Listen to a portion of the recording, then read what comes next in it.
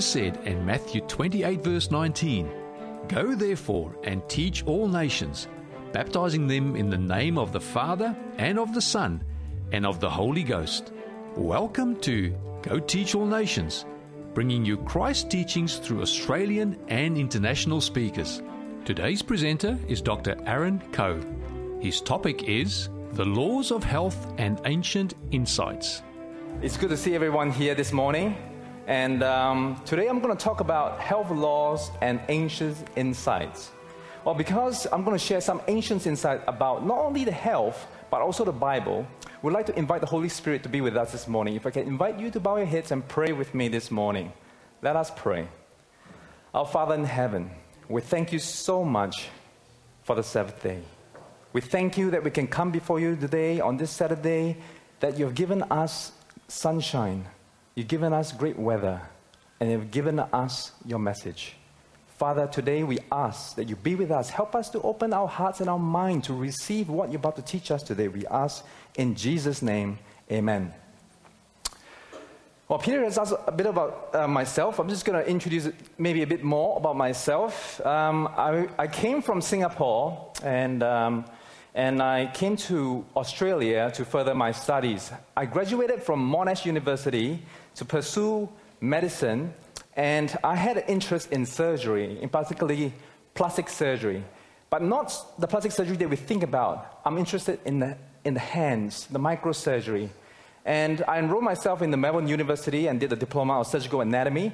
And I went to the Royal College of Surgeons in England. I went to Singapore to do microsurgery.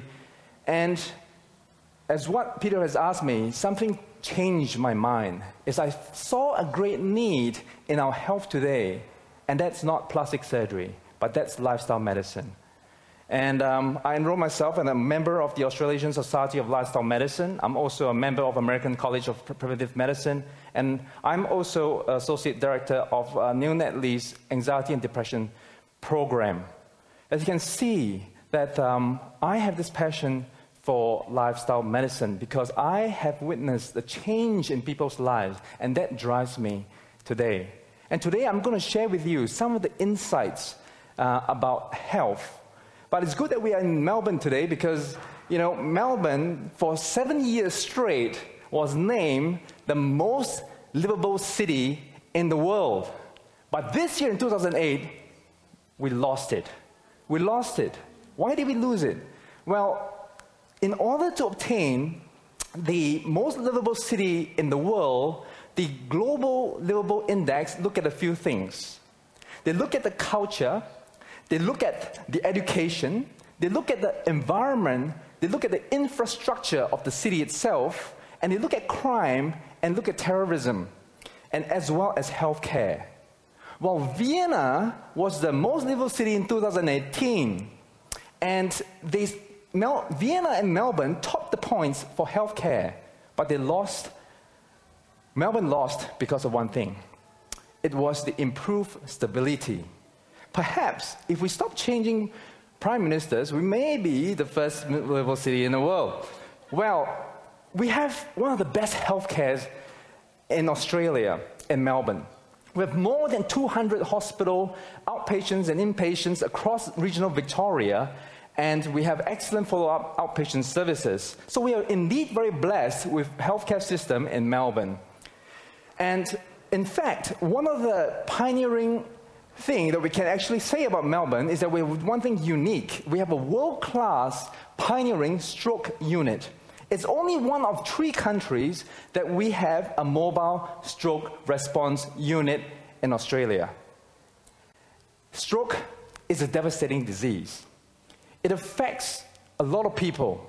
There's 2 kinds of stroke. One of them is a bleeding stroke, but 80% of people who suffer from stroke results from a clot that comes either from the heart or from the carotid arteries. And we know in stroke, time is brain tissue. And the mobile stroke unit of Royal Melbourne Hospital says with a stroke, every minute counts. And the best way to treat patients faster is to bring the hospital to the patient. Now, how are they going to do that? Well, we have the mobile stroke unit. What you see here is the inside of a specialized ambulance. It's fully equipped, custom-built specialist ambulance Victoria that comes with a CT scan. It allows the imaging of the brain before the patient actually reaches the hospital itself. And the team basically consists of 2 paramedics, 1 neurologist, 1 stroke nurse specialist, as well as a radiographer.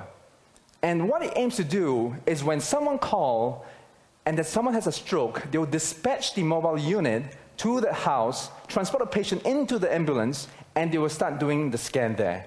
And to find that the patient has a stroke, they'll administer medication to try and dissolve the clot in the brain and transfer the patient as quickly as possible to the hospital. Every 10 minutes, there's someone who suffers from a stroke. $5 billion has been invested in Australian healthcare for stroke. 6.1 million people suffer from high cholesterol. And do you know that 1 in 2 Australians suffer from chronic diseases? And while it's heroic to have a mobile stroke unit, and I do not doubt that it saves lives, because my wife works in the stroke unit and she saw it firsthand, the people that has been saved and the outcome has been great. But the question is, in my mind, is how do we get to the people before they have the stroke? And that is the question that we're trying to solve today. Well, we have much to learn about ancient Egypt. And in the times where, in its time, its medical knowledge is profound. It was at that time where it was the forefront of medicine. And what they have discovered in Egypt, not too long ago, they found the papyrus, the Ebers papyrus, among other papyrus.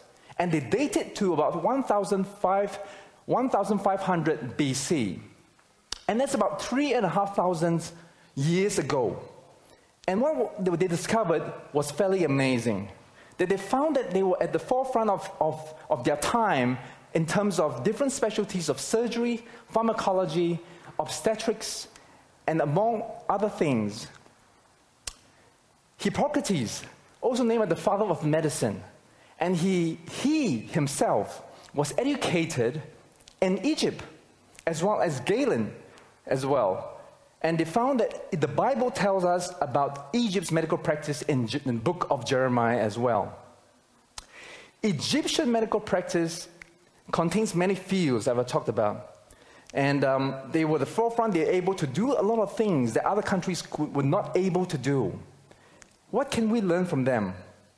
Dr. Rosalie David, she's one of the pioneers of Egyptology in studying mummy. In fact, she received the OBE award, the Order of the British Empire, for the research that she has done. And she was from Manchester University, and she has studied mummies. And what she has found was quite profound. Despite the fact that the Egyptians have innovative medical practices, but they suffer from diseases as well. And the diet that they had, what Dr. Rosalie David found, was that they consume a high animal fat diet, highly processed food, high sugar, high salt, and alcohol. Does that sound familiar? Absolutely. And what they discovered as well, that Ramses II of Egypt died of a massive heart attack. Heart disease. These were the diseases that existed in ancient Egypt. Heart disease, cancer, arthritis, obesity, high blood pressure, rheumatism, and sexually transmitted diseases as well. Are these the diseases that we see today? Yes. In the time of Exodus was a time of slavery of God's people in Egypt. They were subjected to physical torture, mental torture, under the physical rule and the iron fist of the Pharaoh and the Egyptians. And then these people, they were worshipping idols, they were eating what they want, and God's law were deemed obsolete. And they were subjected under the iron fist of the Pharaoh, but God was to do something. God chose one man, and his name is Moses, to deliver God's people out of Egypt. You know, there was been many arguments whether the 10 plagues ever existed. There was a lot of debate that was going on that whether Moses did part of the Red Sea and whether there was a lot of the plagues actually existed. But there was a pioneering study in 2010, and it was this professor, Augusto McGinney. He's a paleoclimatologist at Heidelberg University. And they concluded in 2010 that they found evidence of real natural disaster on which the 10 plagues of Egypt were based, proving that what Bible said was true. When God brought his people out of Egypt into the wilderness, God did three things. He constituted the law for his people. Why did he do that? Because when the people were in Egypt, they were brainwashed. They were in the culture. They were suffering, both physically, mentally, emotionally, and spiritually. But God brought them out of Egypt, and he instituted the laws. And these are the three laws that God instituted. The moral laws, which are the 10 commandments. The ceremonial laws, where they have to confess their sin and slay a lamb. And also health laws. And what is the role of the law? Can I ask you something? When God wrote the 10 commandments, how did he write it? With his finger. There's only 3 instances in the Bible that I know that God used his hand. We know that he wrote the law with his finger in the Old Testament. Let's track back to Genesis. Let's go back before Exodus, way to Genesis. The Bible says, if you have the Bible, turn with me to Genesis chapter 1, verse 1. Genesis chapter 1 and verse 1. What did the Bible say? In the beginning, God created the heavens and the earth. The earth was without form and void, and darkness was on the face of the deep. And the Spirit of God was hovering over the face of the waters. Now pay attention to this in verse 3. Then God said, "Let there be light." And there was light. God spoke, and there was light. How many days did God created the heavens and our earth? In 6 days. And he rested on the 7th day. He spoke, and he was created. He spoke, and the sea was created. He spoke, and the birds were created. He spoke, and the fishes were created. When it came to the 6th day, he spoke, and the animals were created. But when he created Adam, he fashioned him with his hands. He fashioned him with his hands. He wrote the law with his finger. So God deemed us so important that he fashioned us in his hand. He could have spoke, but he used his hands. The law is the knowledge of sin, is the measuring stick. You know, in today's, we are so immersed in our culture with Instagram and Facebook and different kinds of social media, and sometimes we use that as a measuring stick. But God is calling us and tell us there's a measuring stick that God calls to us. That is his law. Because by his law, we know whether we have sinned. The law reveals our need for our Savior, for God. But if you do away with the law, there's no sin. That means you can do anything you want. But that's not what it is. And God taught the people of the Egyptians that God has brought out of Egypt, that there is something called the law. And it says, "I would not have known sin except through the law." And Paul knows that when he wrote in Romans chapter 7, verse 7. There was another law, which was the ceremonial laws.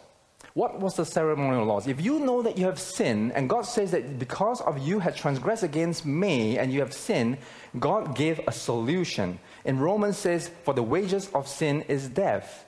But God is not going to kill his people.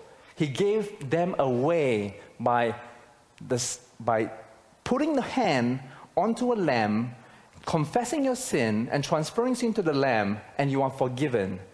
And we know now that Jesus was the lamb, and the ceremonial laws has been done away. And the health laws, what's the purpose of the health law?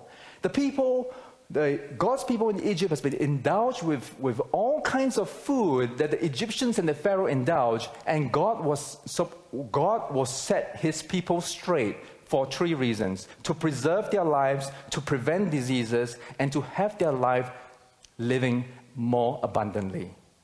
In the early 1940s, there was a Hungarian physician by the name of Dr. Ignaz Semmelweis. He was working in a Vienna General Hospital. And in that general hospital, he was working in the obstetrics ward. And there was a lot of women delivering babies, were having babies, and there were a lot of doctors helping out in delivering the babies. But there was a problem.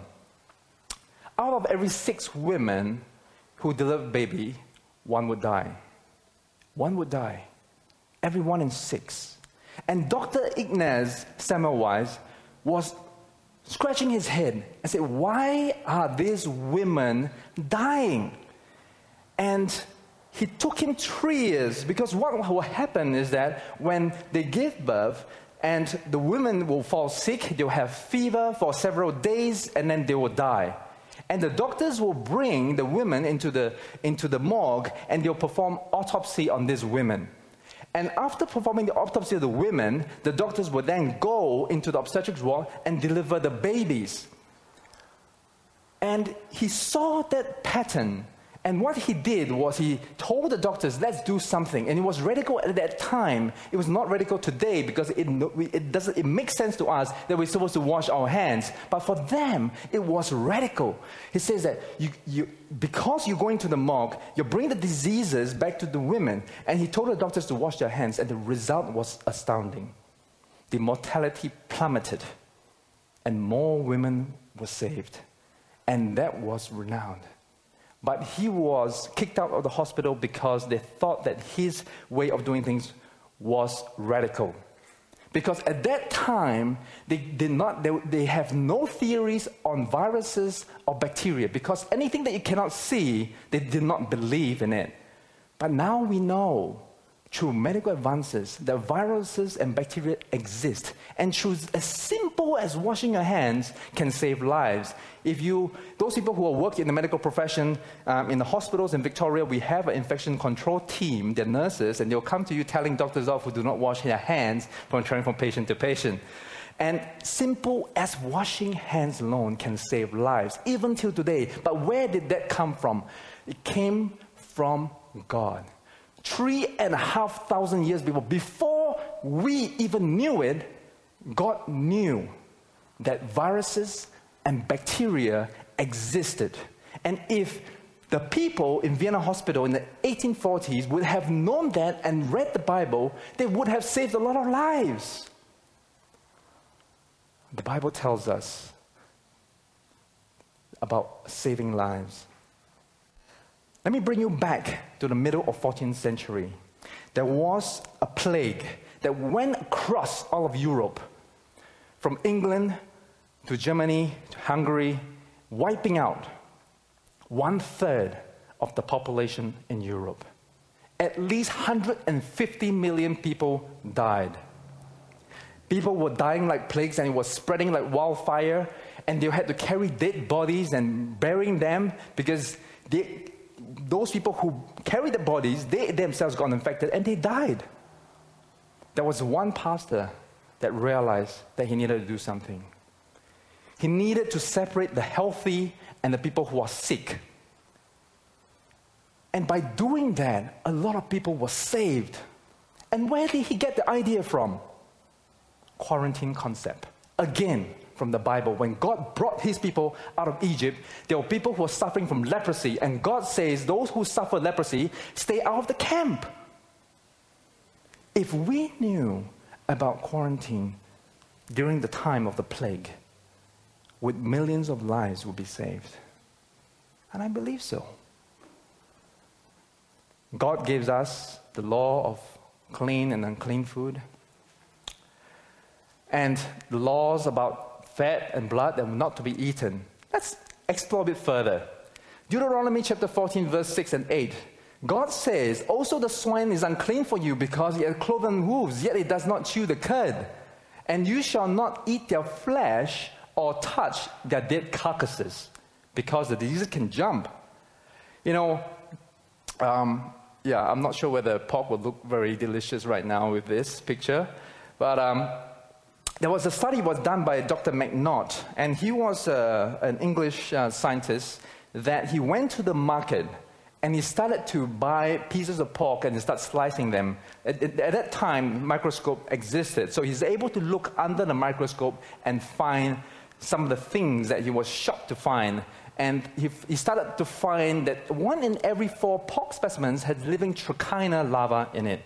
There are some people who eat pork when they are not cooked well, and they can suffer from disease of trichina larvae living in their bodies. Let me tell you a story. There was this young man in Melbourne that one day he started having fever, and he thought it was just a normal fever. And he was shaking, he was shivering, and he waited 1 or 2 days, and he thought that it would go away, and he would take Panadol and Nurofen to try and calm the fever, but that went on for days. After 1 week, he started suffering pains in the joints. And by the 2nd week, he started having swollen eyes. And he felt that there's something that's not right. He went to see GP after GP and GP. And they couldn't figure out what was going on. And one distinct thing that he was suffering was he was having this excruciating headaches. And he had tickling sensation of his arm, and his fever will fluctuate up and down. He had no idea what was going on. And he sent him to the hospital in Melbourne, and they decided to do a CT scan. And this is what they found. They found trichina larvae chewing away his brain. And that was the symptoms that he was displaying. And it came from scientific evidence, it came from pork. And God told us 3,500 years ago that we should abstain from eating things that are unclean. Let me ask you a question. Has our physiology changed from 3,500 years ago? No. We still have the same stomach, the same intestine. Everything's pretty much still the same. But the thing is that there are certain foods that are not meant to be eaten. Then you say, look, someone actually approached me and say, if pig is not to be eaten, then why did God create a pig? Did God create an elephant? Do we see elephant on our meals? Did God create a horse? Did God create a dog and cats? You don't see that on our meal. That because of the custom at that time that has transcends through generations and generations, we are so accustomed to eating these kind of foods, seeing on the menu, that the abnormal becomes the normal. Well, we see a lot of things in this world right now, at this moment, that what was once abnormal 10 years ago is normal for us now. And you know that. And God went a bit further and said, look, there are things that you may eat of all that are in the waters, that you may eat all that has fins and scales, and whatever does not have fins and scales, you shall not eat it. It shall be unclean for you. And again, one of the leading marine biologists by the name of Dr. Bruce Halstead, and he was basically commissioned by the Navy Army to do some research about the food that can be eaten and what food should be avoided in the sea. Because what will happen is that what they're trying to say is that they're going to send Navy SEALs out into war-torn countries. And if they got lost or they got separated from the team and they're going to survive, they want to make sure that when they come to rescue them, that they are alive. So they will be looking for food. So what are the foods that they should avoid, and what are the food that they should eat to keep them alive? And he did this study, and a lot of money has been poured into this research, and the conclusion is this: that fishes that don't have scales shouldn't be eaten. And to avoid all kinds of shellfish because of the toxins that they possess. because it is unclean for you, in Deuteronomy chapter 14 and verse 10. And that was his conclusion. Well, he could have paid me the money and I could show him the Bible and tell them that this is what the Bible says. And why not shellfish? There's something very distinctive about shellfish. They have a very unique digestive system. That is, they do not filter off the toxins. That means whatever toxins that they ingest in shellfish, it retains in their body. And that's quite similar to pigs as well, because they do not perspire. And we know that high animal fat diet tend to retain a lot of toxins in their body. And that's what shellfish does. And another thing is that they feed at the bottom. They are scavengers. They eat dead fishes, the dead skins of animals, and they basically ingest it, and the toxins retains within themselves. They are also a carrier for E. coli and hepatitis A as well, and some of you might know, and salmonella. God says, if you diligently heed the voice of the Lord your God, and do what is right in His sight, give ear to His commandments, and keep all His statutes, I will put none of the diseases on you which has brought on the Egyptians, for I am the Lord who heals you. God brought them out of Egypt and told them these 3 laws, that if you abide in me, I will put none of the diseases on you, for I am the Lord who heals you. And there was none feeble among the tribes, though for those people who abided in God and kept His commandment and His laws. Now I'm going to talk to you about the book of Daniel. There's something that we can learn in the book of Daniel, because the book of Daniel speaks of Daniel and 3 of his friends about how they kept the diet that God has commanded. And let's turn to the book of Daniel. Before that, let me tell you about Daniel. Daniel and his Hebrew friends was brought away from Jerusalem and into Babylon. They were held captives by the king of Babylon as they invade the country of Jerusalem, and they brought them to the city of Babylon. But before we even go further into the book of Daniel, there's a few things that you need to know. The book of Daniel is very interesting. It has 12 chapters, and it is a story from chapter 1 all the way to chapter 12. But it is also a book of prophecy. If we read Daniel as a story, we will miss the big picture. But if we read Daniel and read it as a prophecy, we will learn a lot of things that God's about to teach us. And book of Daniel, you have to remember one thing as well. There is a theme. There's a theme of good and evil. There's a theme of great controversy. If we miss that, we will miss the big picture as well. So just bear that in mind. Turn with me to the book of Daniel, chapter 1, verse 1. So where is the book of Daniel? If you have your Bible with you, you just divide it into half, and it just will be slightly over the half part of the book of Daniel.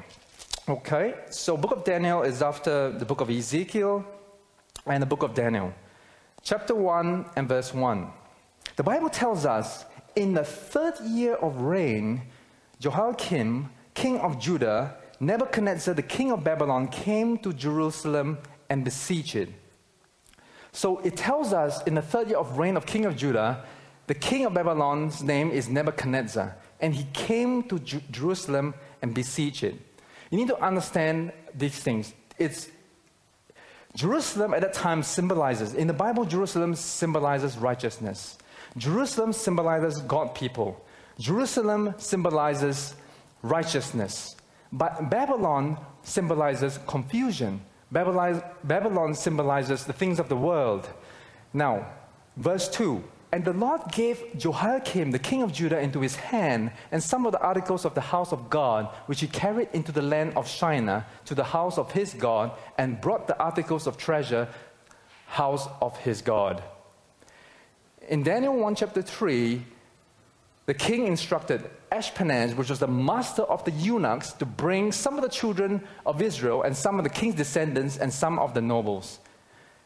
Verse 4 says, the young men in whom there was no blemish, but good looking, gifted in all wisdom, possessing knowledge and quick to understand, who had the ability to serve the king's palace, in whom they might teach the language and the literature of the Chaldeans. And when they were delivered from Jerusalem into Babylon, the king appointed a feast for them. Verse 5 says, the king appointed forth a daily provisions of the king's delicacies and of the wine which he drank for 3 years of training for them. So at the end of that time, they might serve the king. So there's a purpose. King Nebuchadnezzar was a great king. And he was a king that has an iron fist, just like the Pharaoh. And when he delivered the people from Jerusalem into Babylon, he was preparing to train them, to give them all the food, everything that they can, to educate them so that they can send them back into Jerusalem to reign. And this is not an uncommon thing, because when we know in the war in Russia and Afghanistan, they did the same thing as well. They brought the people who are wise from Afghanistan into Russia. They trained them, teach them the languages, and send them back. And this was the time that Nebuchadnezzar had the plan to do that. And among them were 4 Hebrew boys from Judah. Their name was Daniel, Hananiah, Mishael, and Azariah. And to them, the chief of the eunuchs gave them names. He started to change their names. They tried to change their names to brainwash them. They gave them Daniel, Belteshazzar, and to Hananiah, Shadrach, to Mishael, Meshach, and Azariah, Abednego. Just a bit of rundown about changing names. When Daniel's name, it stands for God is my judge. And Hananiah, Yahweh is God. Mishael, who belongs to God, and Azariah, God is my helper. But when Nebuchadnezzar brought them into Babylon, they decided to change their name. Daniel's name has been changed to the keeper of the hidden treasures of Bel. Bel is the god of Babylon, Bel Marduk. They worship him at that time. And Hananiah's change was inspiration of the sun, because they were sun worshippers. And Meshach was changed of the goddess of Shekar, they worshipped the moon. And Azariah's name was changed to Abednego, the servant of the shining fire. I would just like to pause for a moment here and basically reflect upon what's going on. You know, we can't help but to really observe that sometimes we feel that we are living in a time of Babylon. The things that we see these days are brainwashing our society, are brainwashing our culture. We are a very confused bunch of people. And when we talk about health, can you imagine how many diets are there when you Google on the internet and you Google what's the best diet for me? You'll probably see paleo diet, 5-2 diet, Atkins diet, Mediterranean diet, plant-based diet. I could go on and go on. And that is which one is the best diet? Do you know something? When Atkins promotes his diet, he says that you should eat lots of meat and little carbs. In his 50s, he died of his own diet. You know, we need to seek what is the diet, what is the true diet for us. And there's a lot of brainwashing in this world today, and we need to be clear what is happening to our world today. And in Daniel chapter 1, verse 8, they were given the diet of the king. They're given the wine that the king drank. But Daniel did something. He purposed in his heart that he would not defile himself from the portion of the king's delicacy, nor the wine which he drank. Therefore, he requested the chief of the eunuch that he might not defile himself. So Daniel says, I'm not going to eat whatever the king eats, because God says those are the food that's not good for me. And he told Ashpenaz that he's not going to touch it. And now God has brought Daniel into the favor and goodwill of the chief of eunuchs. We see that he purposed in his heart. And what Daniel said was pretty remarkable. He started to ask them to test your servants for 10 days. Just give us only vegetables and water to drink. And let our appearance be examined before you, and the appearance of the young men who eat the portions of the king's delicacies as you will see fit with your servants. And that was one of the first research tests that's been done in the Bible. Genesis in chapter 1 verse 29 says, and God said, see, I've given you every herb that yields seeds, which is on the face of the earth. And every tree whose fruit yields seeds, to you it shall be for food. You know, I recently attended the Australasian Society of Lifestyle Medicine, and there was a speaker from Sydney. It was very profound. It was investigating about Alzheimer's disease and whether there is a possibility of reversing it.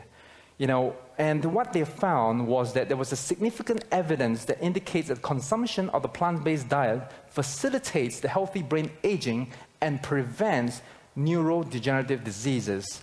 You know, food can be divided right smack down into half. Food that causes inflammation and food that doesn't. And what we know that food that causes inflammation are the food of the diet of the Egyptians. That food that doesn't cause inflammation is what the Bible says, mainly the plant-based diet. And this was quite profound. And a lot of people who were there was very awestruck about this. It sounds simple, but a lot of research has been channeled into this to come with this conclusion. And there is also another research that came in and says that in the present review, we concluded that even consumption on light and moderate doses of alcohol leads to shrinkage of the brain. You know, Daniel purposed in his heart that he's not going to defile himself by drinking the alcohol that the kings drink. And it says that these changes in brain parameters are negatively correlated with cognitive performance. You know, there's been a lot of studies through animals. And in Australia, there was a spearhead study done in just last year. A 4-day Western-style dietary intervention causes reduction in hippocampal-dependent learning and memory and interoceptive sensitivity. What does this mean?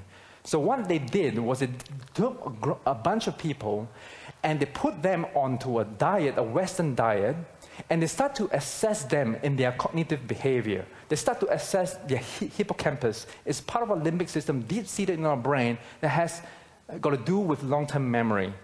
And what they did was they got them to remember certain things at the start, and then after the 4 days, they get to do various different kind of complicated tasks. And what they found was after 4 days, that this is the first experimental evidence in humans that a brief, only 4 days, manipulation of saturated fat and added sugar intake leads to poorer performance on tests known to be hippocampally related. You know, how do you want your children to be? You want them to excel in everything that they do. But just in 4 days, that this could affect their memory and performance, intellectual performance. And Daniel says, at the end of the 10 days, their features appeared better, fatter in flesh, than all the young men who ate the portions of king's delicacies. Another study that was done was a 21-day Daniel fast on metabolic and cardiovascular risk factors in men and women. They took 43 subjects, they divided it into 2, and they says that, look, you will have a plant-based diet, absolutely no meat and sugar, and the other group, you basically continue with your Western diet. And these people, they have parameters. They took their blood pressure, they took their blood test, they took their cholesterol, and they measured them up after 21 days. And this is what they found. In 21 days, people who have high cholesterol, they were decreased by 18%. Their bad cholesterol, the LDL, reduced by 23%. And the blood pressure dropped by 10%. The diastolic blood pressure dropped by 5%. It is amazing. Like now again in the GP, we routinely give people statins. And there's nothing wrong with giving statins if their blood pressure is high, their risk is high, and while that is being addressed, we need to address their lifestyle factors. I'll tell you a brief story about a gentleman that came to me not too long ago, probably about a month ago. He was from Indonesia, and he came, and he had been having headaches for the past 2 months. He has becoming sluggish. He just couldn't function. He has a very, very high-strung job, and he works 7 days a week.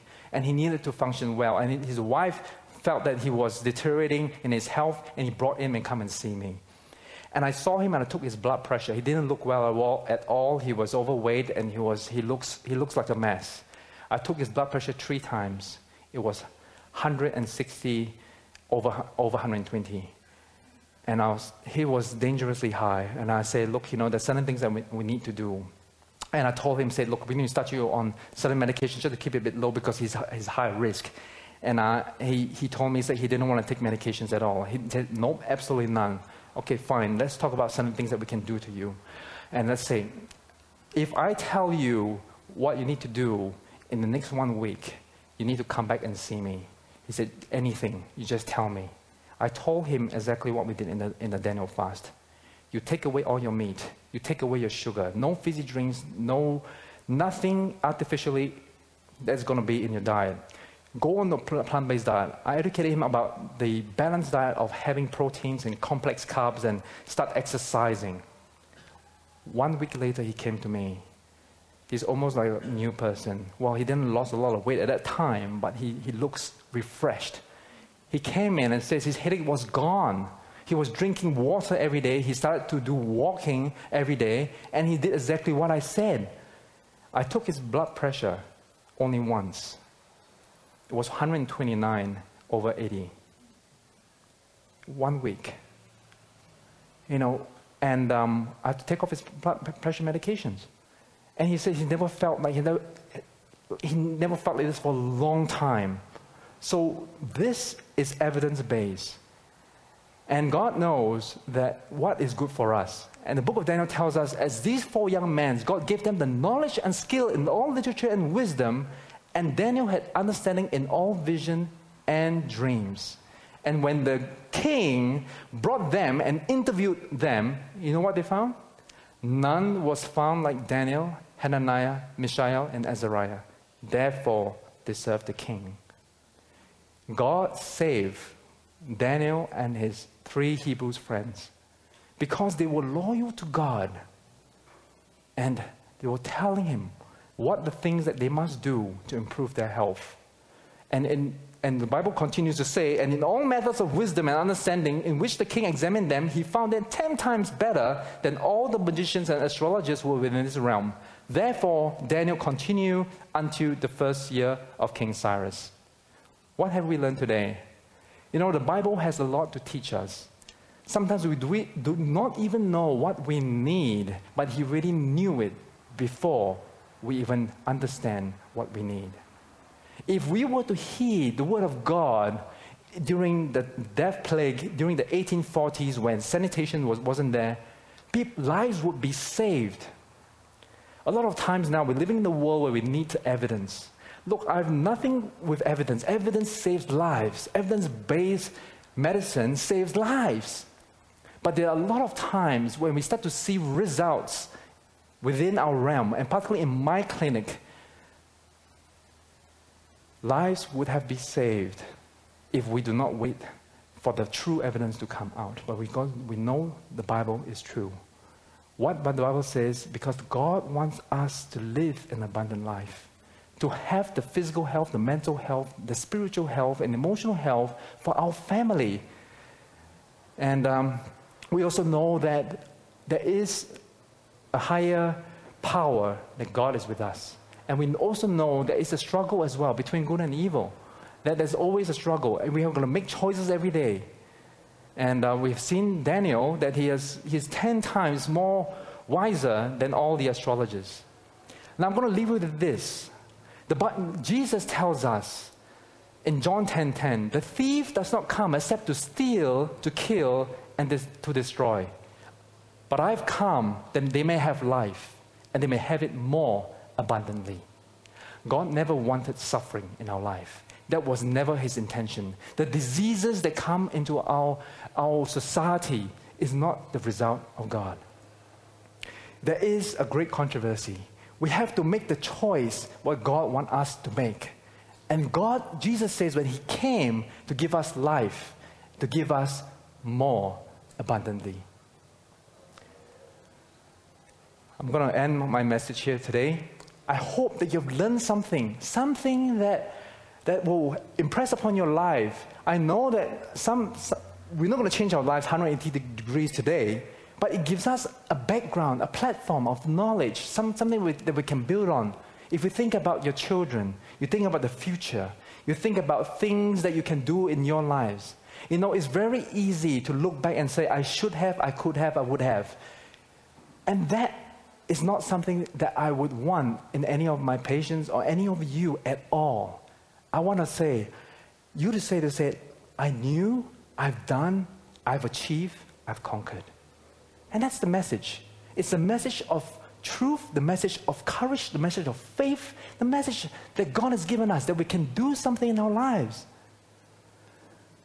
Let's close, shall we, in the word of prayer. Let's pray. Our Father in heaven, we thank you so much for your love and your mercy.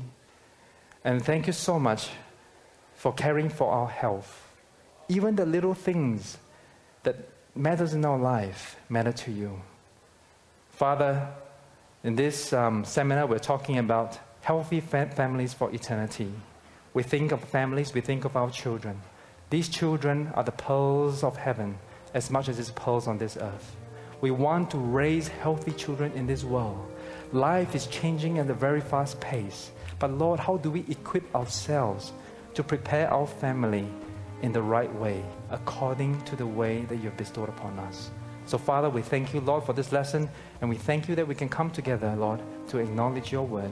We ask all this now in Jesus' name. Amen.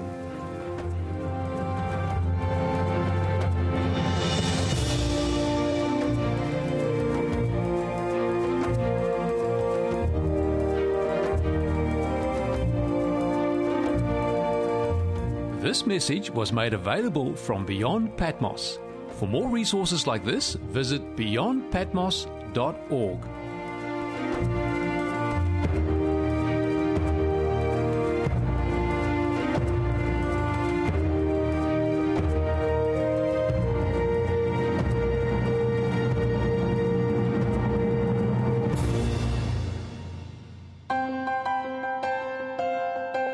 If you have any questions or comments in relation to today's program, you can call 3ABN Australia Radio within Australia on 02 4973 3456 or from outside of Australia on country code 612 4973 3456. Our email address is radio@3abnaustralia.org.au. That is radio at the number 3 ABN Australia, all one word, .org.au.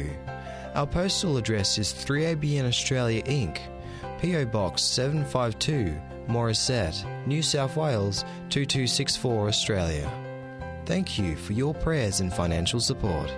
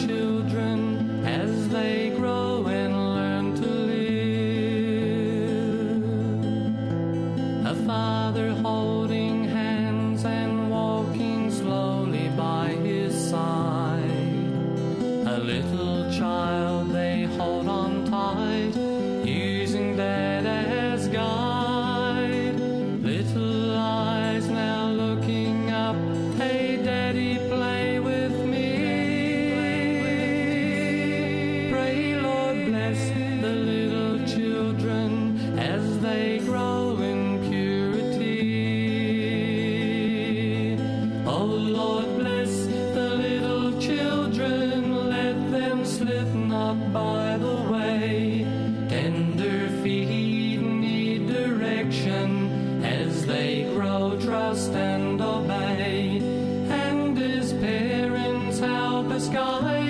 on the path, the narrow way. Oh Lord, bless the little children as they grow from day to day.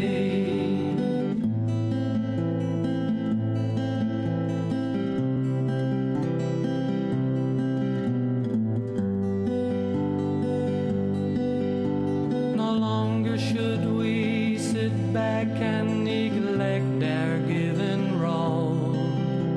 To each of us with child is given the saving of our soul.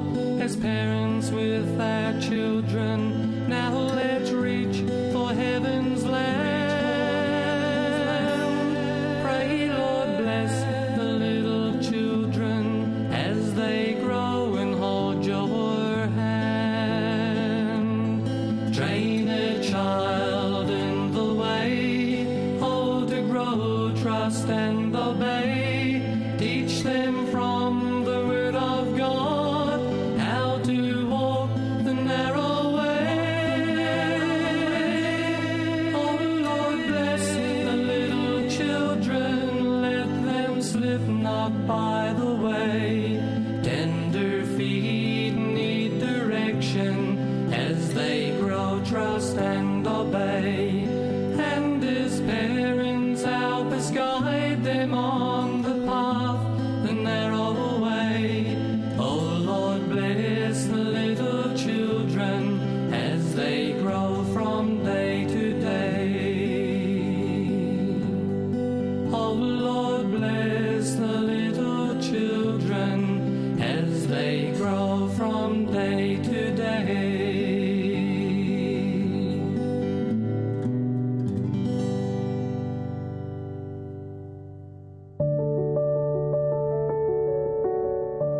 What's the purpose of the Bible? Some will be quick to say, it's God's Word for us. And while that's a good answer, that's not really the purpose of the Bible. To answer this question, let's look at how the Bible explains it.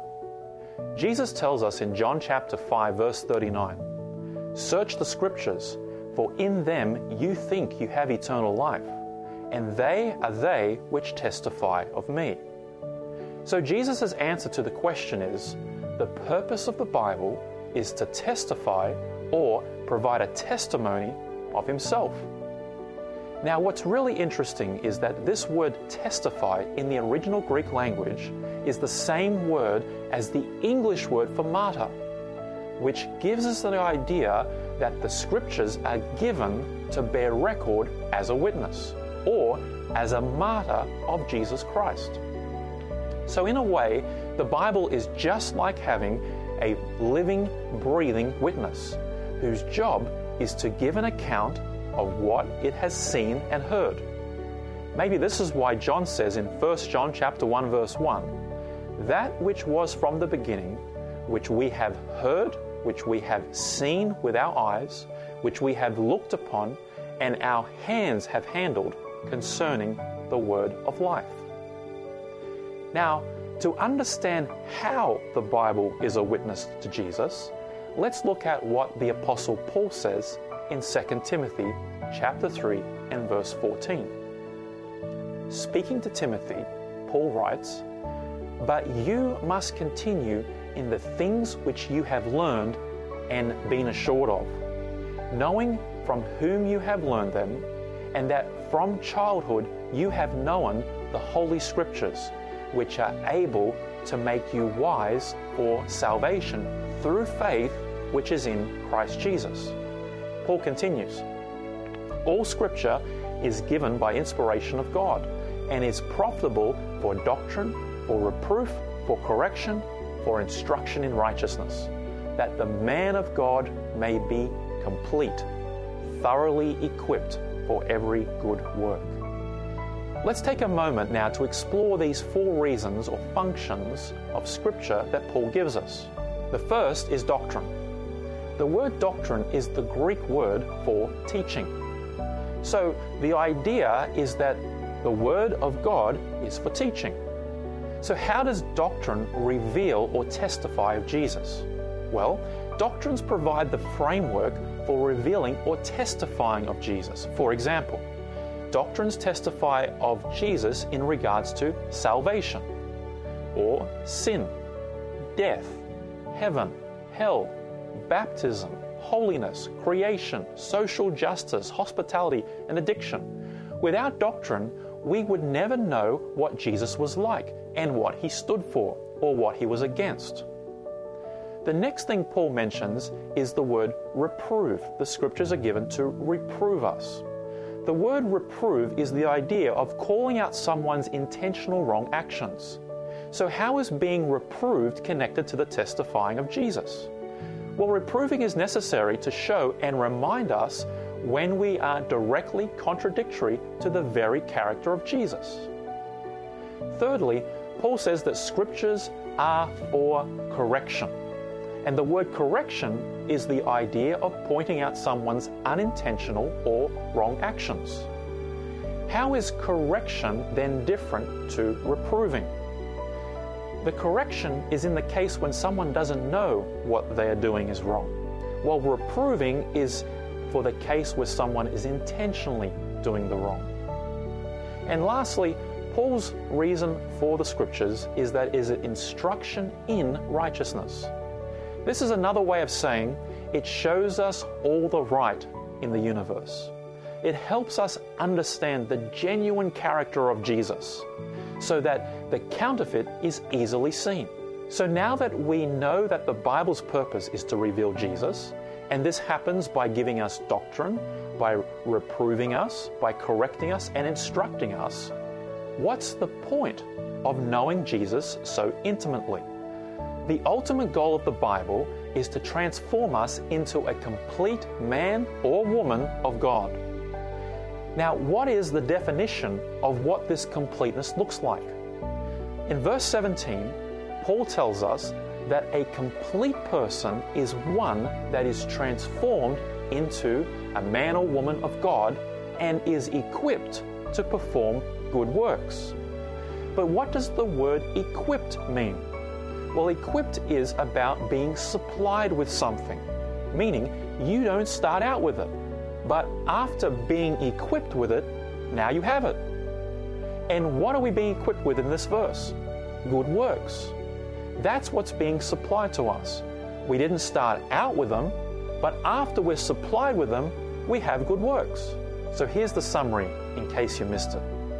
The Bible is given to reveal Jesus and to provide a framework on how to be transformed into His image. It does this through 4 channels. First, it teaches us about Jesus through a thing called doctrine. Second, it rebukes us or reproves us when we're intentionally going opposite to the character of Christ. And then thirdly, it gently corrects us when we're unintentionally going off in a different direction to the character of Jesus. And lastly, it teaches us everything that Christ is through instruction in righteousness. All of this is designed to transform us into men and women of God. Have a blessed day. It's been our pleasure bringing you this program today here on 3ABN Australia Radio.